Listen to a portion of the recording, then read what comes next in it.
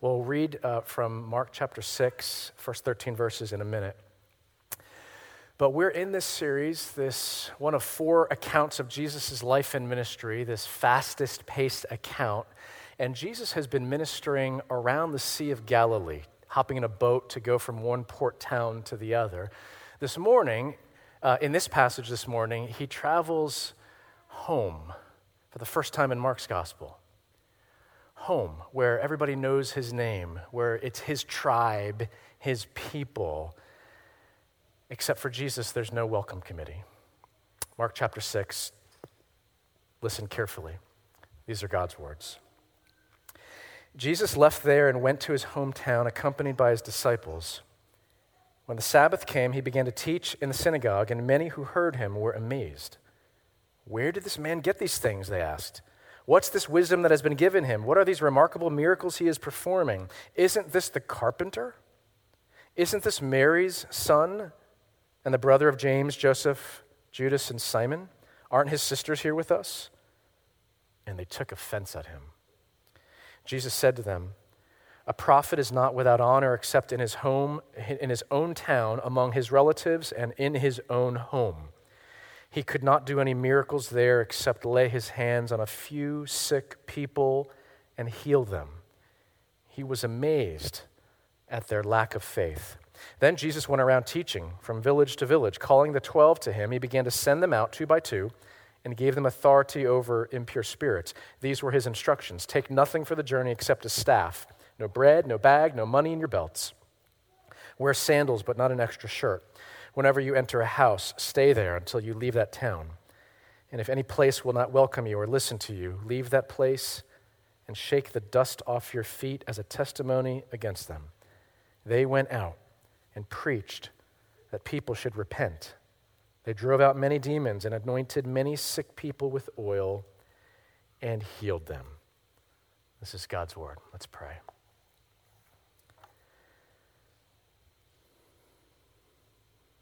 Lord, this is your word. This morning I especially feel inadequate to bring the word before your people, but that's no matter, because you use jars of clay to possess treasure, especially your Holy Spirit. You use crooked sticks to strike straight blows. Your power is made perfect in weakness. And so thank you, Lord, for those reminders. For me, for us. Whether this word, whether my words are clear or not, speak, O Lord, by the power of that same Spirit, that Jesus would be exalted. Amen. We start with home field disadvantage. Nazareth was a town about 25 miles southwest of the Sea of Galilee in the foothills. And just as Mark chapter 1 describes, when Jesus entered Capernaum on the north side of the Sea of Galilee, he went to the synagogue on the Sabbath and he taught. The people in chapter 1, this is the first ministry scene we get in Mark's gospel, they were amazed because Jesus taught as one having authority. That was something new. And then from Mark chapter 1 through our text this morning, Jesus has only proceeded to demonstrate his authoritative words by backing them up with authoritative actions. He has cast out demons and evil spirits. He has demonstrated his authority over sickness and disease and even birth defects. He has commanded nature to cease, be still, and in a moment, everything obeys. And last week's passage, he even raises the dead. He has authority over life itself. But the Nazarenes have a different reaction. Still an element of amazement, but also mixed with that, plenty of disbelief and scoffing, even offense. What's this wisdom that's been given to him? What are these remarkable miracles he's performing? Isn't this the carpenter? That's not so much an insult as it is a comment that they know who he is. They know who his family is. They know where he's come from. They grew up with him. Who is this guy not formally educated like any of us. And who is he to come into the synagogue and pronounce these things with this kind of authority? On 2 different trips to Buenos Aires, I had the privilege of partnering with a local church in town. And during the 10 days of these 2 trips each, we traveled to the slums of Buenos Aires. Unbelievable poverty. They called it the shanty towns. People permanently lived in these shelters made out of cardboard and scraps of tarps strung together. If they were really good at scavenging, they had maybe one wall, maybe a roof with pieces of sheet metal. It's a place with very little hope. There's no running water. Electricity is these dangerously strung extension cords all over the place. And the toilet is basically this ditch dug that flows through the shantytown dwellings. In a place like that, if you lived there, imagine a guy you lived with, you grew up with. He stands up one day and announces to the people, "I will deliver you. I will bring you hope. I will make a future for you." And maybe a few people are interested in what he has to say, but for the most part, the reaction is scoffing, laughter. Who do you think you are? You're nobody just like me. People like us don't go out and change the world. Verse 3 sums up this attitude, and they took offense at him. Get off your pedestal, Jesus. You're just one of us, a Nazarene. Nazareth was a nothing little town. Scholars estimate that the town covered just 60 acres. In North Jersey, that's a lot of land. Anywhere else in the world, a town that's 60 acres is really nothing to sneeze at. Most of it, if not all of it, is on a steep hillside. It's not very usable in terms of farmland and grazing. It's never mentioned in the Old Testament. One estimate is that only 150 to 200 people lived there in Jesus' day. And in John's gospel, this is one little glimpse of Nazareth we get. When Philip tells his buddy Nathanael, "We have found the Messiah," and tells Nathanael where he's from, Nathanael says, "Nazareth? Can anything good come from Nazareth?" It had this reputation as a nothing little town. Does anyone ever make anything of themselves coming from nowhere? The answer, these people know, is This offense isn't new. Back in chapter 3, the religious leaders accused him of being possessed by Satan himself, and his family thought he was out of his mind. Here, one of the questions is pretty cutting. Isn't this Mary's son? Because in a patriarchal society, especially the man was identified as the son of the father. It should have been, isn't this Joseph's son? Is that the guy? But isn't this Mary's son? Has a deliberate little dig of a message underneath of it. The message is, we know where you're from. We know your mom, Mary, got pregnant way too early before that marriage. And in an honor-bound, family-based society, the label of illegitimate never went away, especially where everybody knows your name, where people have stories. They've seen your family. They were in school with you. Jesus does not escape this offense. He responds in verse 4. A prophet is not without honor except in his own town, among his relatives, and in his own home. This is what the Apostle John wrote about Jesus, not about Nazareth particularly, but the world in general. The true light that gives light to everyone was coming into the world. John chapter 1. He was in the world, and though the world was made through him, the world did not recognize him. He came to that which was his own, but his own did not receive him. That's the offense God the Son experienced when the Creator, the agent of creation of all things, took upon himself human flesh and arrived to no welcome committee, but just the opposite. Offense. Who are you? What do you have to say to us? So many in the Gospels fail to realize that they stand in the presence of the Messiah and King himself, who alone is worthy of worship. Be very careful. If you call yourself a skeptic, be very careful against thinking that if only Jesus were to appear to you, you would believe. If only that demand, that condition were satisfied, you would have faith in him. The gospel accounts are evidence that that is far from the case. The Lord of glory was in their midst, and they scoffed at him.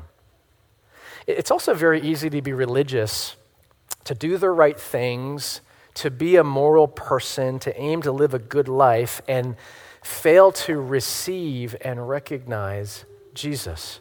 You can know the Bible really well, but do you know intimately and experientially the one who is called in John's gospel the Word himself, made flesh, who made his dwelling among us? What does it mean to receive Jesus? That question is relevant to our celebration of the Lord's Supper in a few minutes for the first time in over 4 months. What does it mean to receive Jesus? We will receive him, those of us partaking, with physical bread and wine, juice in this case, because they're pre-sealed. Receiving Jesus is described in the same passage I read, the very next verse. Yet to all who did receive him, to those who believed in his name, he gave the right to become children of God. How do you receive Jesus? You believe in his name. You believe that he alone is the one who has come to satisfy the justice of the Father that your sin deserves. You receive Jesus by believing that he alone is King and Messiah and is worthy of your entire life of devotion and service and worship. Last thought on this scene. Verse 5, Mark tells us, he could not do any miracles there. That's pretty deep stuff. Jesus could not do any miracles there. Why not? Did they have some kryptonite that sort of paralyzed Jesus, that shut down his powers? Far from it. Verse 6 explains, he was amazed at their lack of faith. This isn't Jesus' inability. This is Jesus' unwillingness. It's a choice he makes not to perform miracles. Why? It's not because he lacked compassion. It's not because he wanted to stick it to him. You're not going to receive me. I'm not going to do anything for you. It wasn't that at all. It's this. For Jesus to perform miracles in the face of disdain and rejection and ridicule and offense and unbelief, it would have only fed people's desire to accumulate gifts without recognizing the giver. Just give me what I want. I don't want anything to do with you. That would be offensive, that picture, right? Where are my Christmas presents? Without any sense of relationship, appreciation, affection within the family. They wouldn't mind a little help, these Nazarenes, as they lived life on their own terms rather than humble, dependent faith in the power of God. Jesus' healing was a foretaste of the coming kingdom of God. That's what he announces at the very beginning of Mark, right? The coming of the kingdom of God was a sign to everyone that God was planning, he had been planning, and he was executing his plan to repair the fabric of the broken creation. All of the world, broken wide due to sin and its everywhere effects. Jesus refused to give them the sign, miracles, when they were rejecting the greater reality behind the sign, the promise of God to make all things new. Last week, David pointed out that the word in the original Greek language of the New Testament for saving and healing is the same word. It's sozo. And very often, there's very clearly one meaning over the other, Sometimes there's a sense of one clear meaning over the other, but very often there's significant overlap in whether saving or healing are going on. And it makes sense because Jesus' healing ministry is needed because of the breakdown of the body, right? A man lame from birth, unable to provide for himself, unable to be a contributor to society. And there's something broken down about his body. Jesus' healing ministry addresses that. That's not distinct. That's not separate. That's not a totally different category, though, from Jesus' healing ministry, which is needed because the breakdown of the body is just one sign of the breakdown of the created order, which is caused by sin, which leads to spiritual and eternal death. Healing and saving go hand in hand. Healing in the New Testament is just a taste, a foretaste, a down payment, we could say, on the fuller saving plan of God that will, in the end, for all who place their faith in Jesus, make all things new. Yes, including broken bodies. Yes, including a corrupted, decaying world, environment that we live in. God will make all things new. That's his plan. And by the way, Jesus does heal some, verse 5, because of his deep compassion. That leads us, secondly, to some deeper thought about the offense of Jesus. It has deeper roots than silly childhood competitive comparisons. 1 Corinthians chapter 1 is helpful. In that chapter, the Apostle Paul rebukes the church in Corinth because they have forgotten, or at least they're not living consistently with the reality of the message of the cross, which is an upside down and backwards reality. It's not irrelevant that Jesus was born to a teenage girl out of wedlock in a nothing little town called Bethlehem.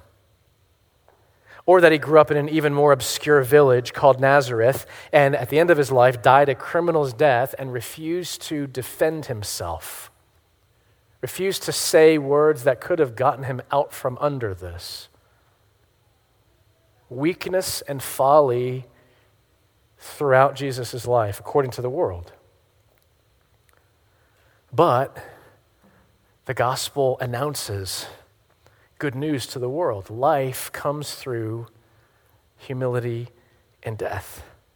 And in that weakness, Jesus displays greatest power in defeating sin and death by walking out of the grave. That's the upside down and backwards reality of the message of the cross. A figure of speech that is representative of the entire good news. The plan of God to save, to heal. The message of Christianity fundamentally is offensive to the pride of the human heart. It strikes at the root of self-sufficiency. Every other world religion puts it on your shoulders. It's up to you to do good and not to do evil, to choose wisely and not to choose foolishly. You do, and you will gain glory. But Christianity says this, which is good news. You can't do. You can't do nearly enough. Is that hopeless? No, that's only half the gospel. But Christ has done, and he offers it to you as a gift to receive. Don't forget, Jesus' first words in this gospel were, "The time has come, the kingdom of God has come near. Repent and believe the good news." Repent. We said in the early weeks of looking at this gospel back in March, repent. It's not exactly good news. Repent, admit my faults. Tell people that I'm actually guilty somehow when in my heart, I know I'm a good person and I have a peace about that. Have you ever heard that? Have you ever said that? Expressed those sentiments? I'm not a bad person. Jesus' good news begins with repent. The offense of the gospel deepens when you understand that this offer of the gospel is free. It's free. Why would something free be offensive? First, listen to God's free invitation in Isaiah chapter 55. Come, all you are thirsty. Come to the waters, and you who have no money, come buy and eat. Come buy wine and milk without money and without cost. Why spend money on what is not bread and your labor on what does not satisfy? Listen to me, and eat what is good, and your soul will delight in the richest of fare. In John chapter 6, the crowd asked Jesus, what must we do to do the works God requires? Self-sufficiency, human pride. I want to achieve glory for myself. Jesus answers this very simply. The work of God is this, to believe in the one he has sent. You can't do, but Christ has done. Ephesians 2, Paul emphasizes this. It is by grace you have been saved through faith, and this not from yourselves. It is the gift of God, not by works, so that no one can boast.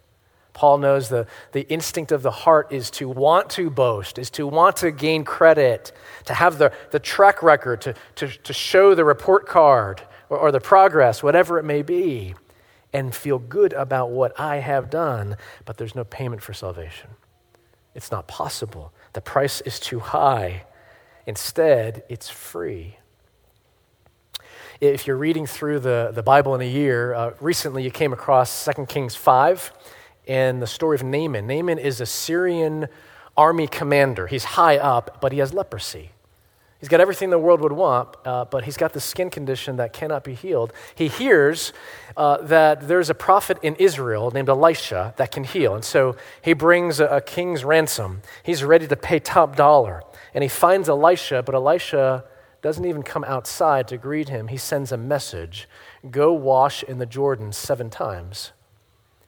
And what's Naaman's reaction? Didn't know I needed to do that. No. He's offended.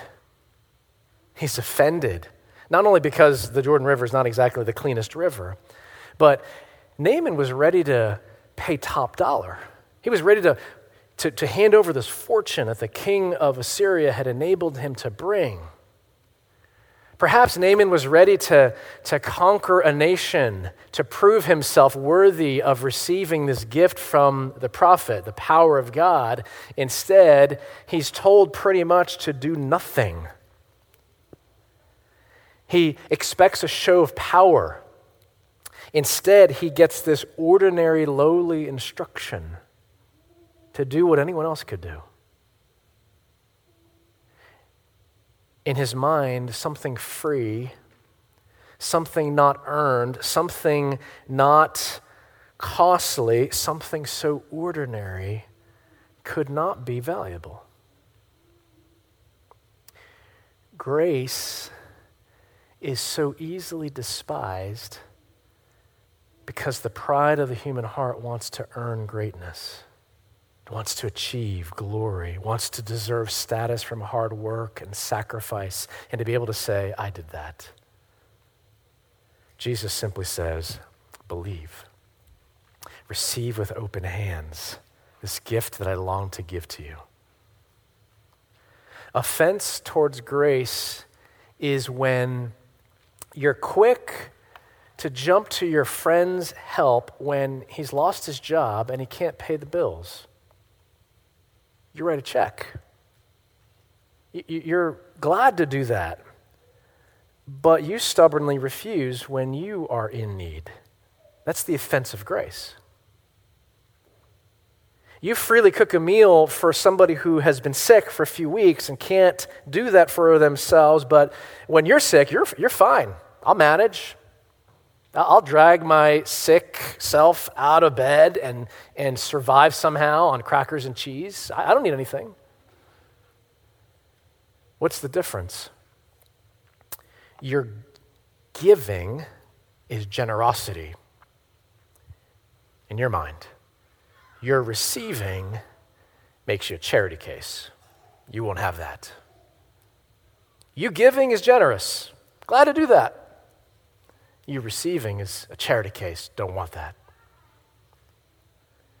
The difference is that pride is so strong in the human heart that free grace is offensive. But this is the message that Jesus has come to announce. Good news. You could never do enough to earn salvation. Jesus says, I have done it for you. Receive it, receive me, Jesus says, by faith. Lastly, the church on mission. Back to Mark chapter 6. In verse 7, it's time to send out the 12 apostles. They've lived with him, they've listened to him, they've watched him minister. Now it's their turn. And the instructions are interesting. They're supposed to go with no money, no food, no extra set of clothes. And then that was not a crazy thought. That was actually possible because in ancient Eastern cultures, and even to this day, to a large extent, hospitality was a sacred duty. And so the disciples could reasonably expect to be utterly dependent on the generosity of strangers. And in fact, Jesus makes that sort of a litmus test. If they receive you, stay there. If they don't, leave. That's the second set of instruction. When you're not welcomed, when you're not listened to, shake the dust off your feet and go. That was a figure of speech because when pious Jews traveled to a foreign land, Gentile territory, Gentile dirt, the rabbis taught them that when they stepped back into the land of Israel, they should shake off every particle, figuratively speaking, to demonstrate that they were unclean and now they need to sort of purify themselves. Shake the dust off your feet. It's a statement about them, and you don't want to be like that. What's Jesus saying here? Not to despise those who are unlike you at all, but if people reject you, disciples, they are rejecting me, and the consequences of that unbelief, that's on them. That's a symbol that you're saying, have it your way, and you go. Here's the mission in verses 12 and 13.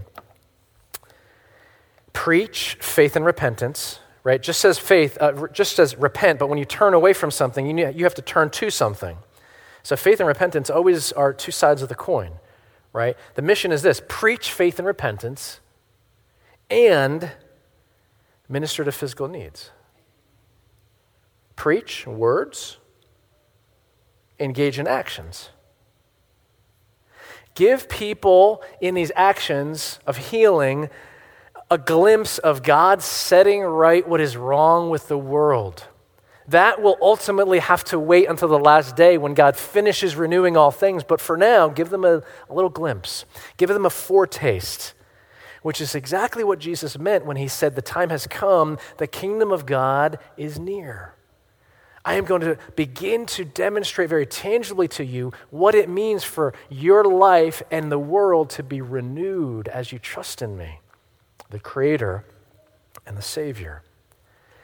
Any message to repent, let's touch on that one last time. Any message to repent both wounds and disrupts. They're not separate things, they go hand in hand. But it wounds, first of all, because if you repent, which is a turning away from sin, you are admitting how wrong you have been. You're admitting, this is the painful part, what a fool you've been. In terms of thinking that what was leading to life was actually leading you to death.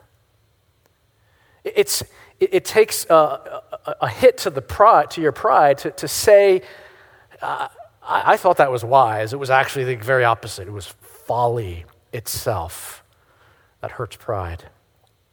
But the message of repentance also disturbs, because you need to spiritually clean house. If you truly repent, turn away from this way and do a 180-degree change in your life, comfortable patterns of sin need to be disrupted and even torn down, burned up.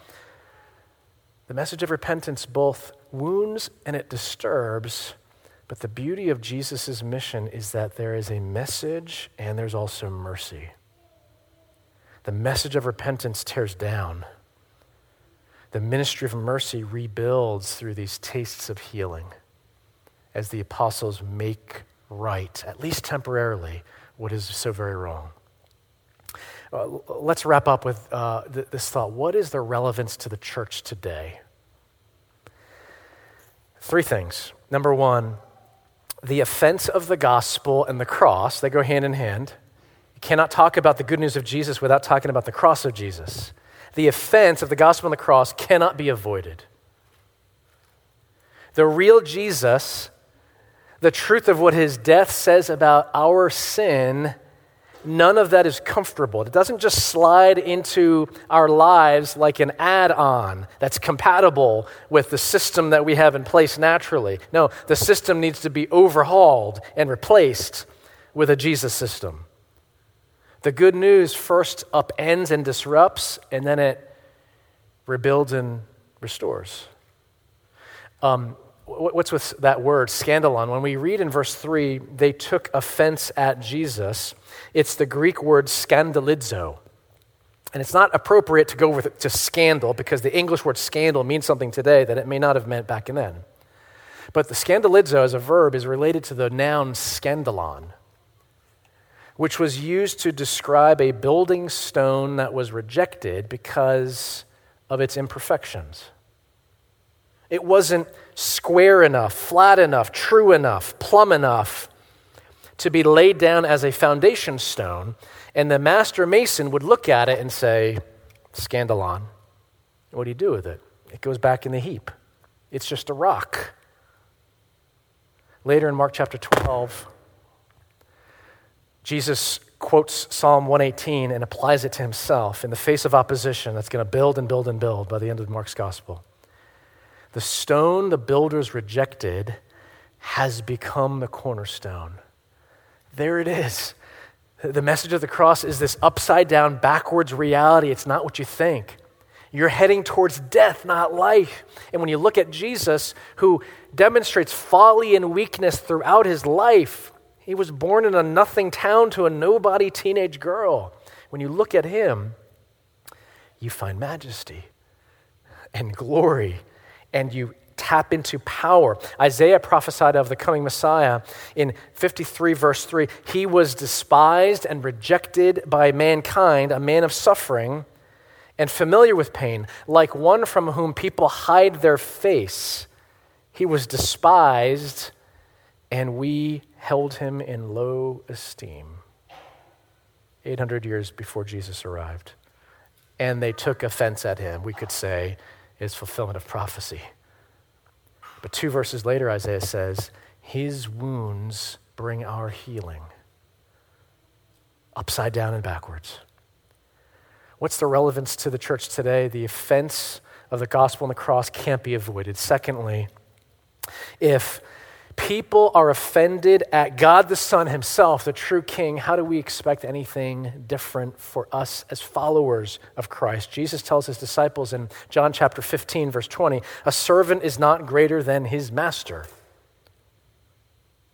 If they persecuted me, they will persecute you also.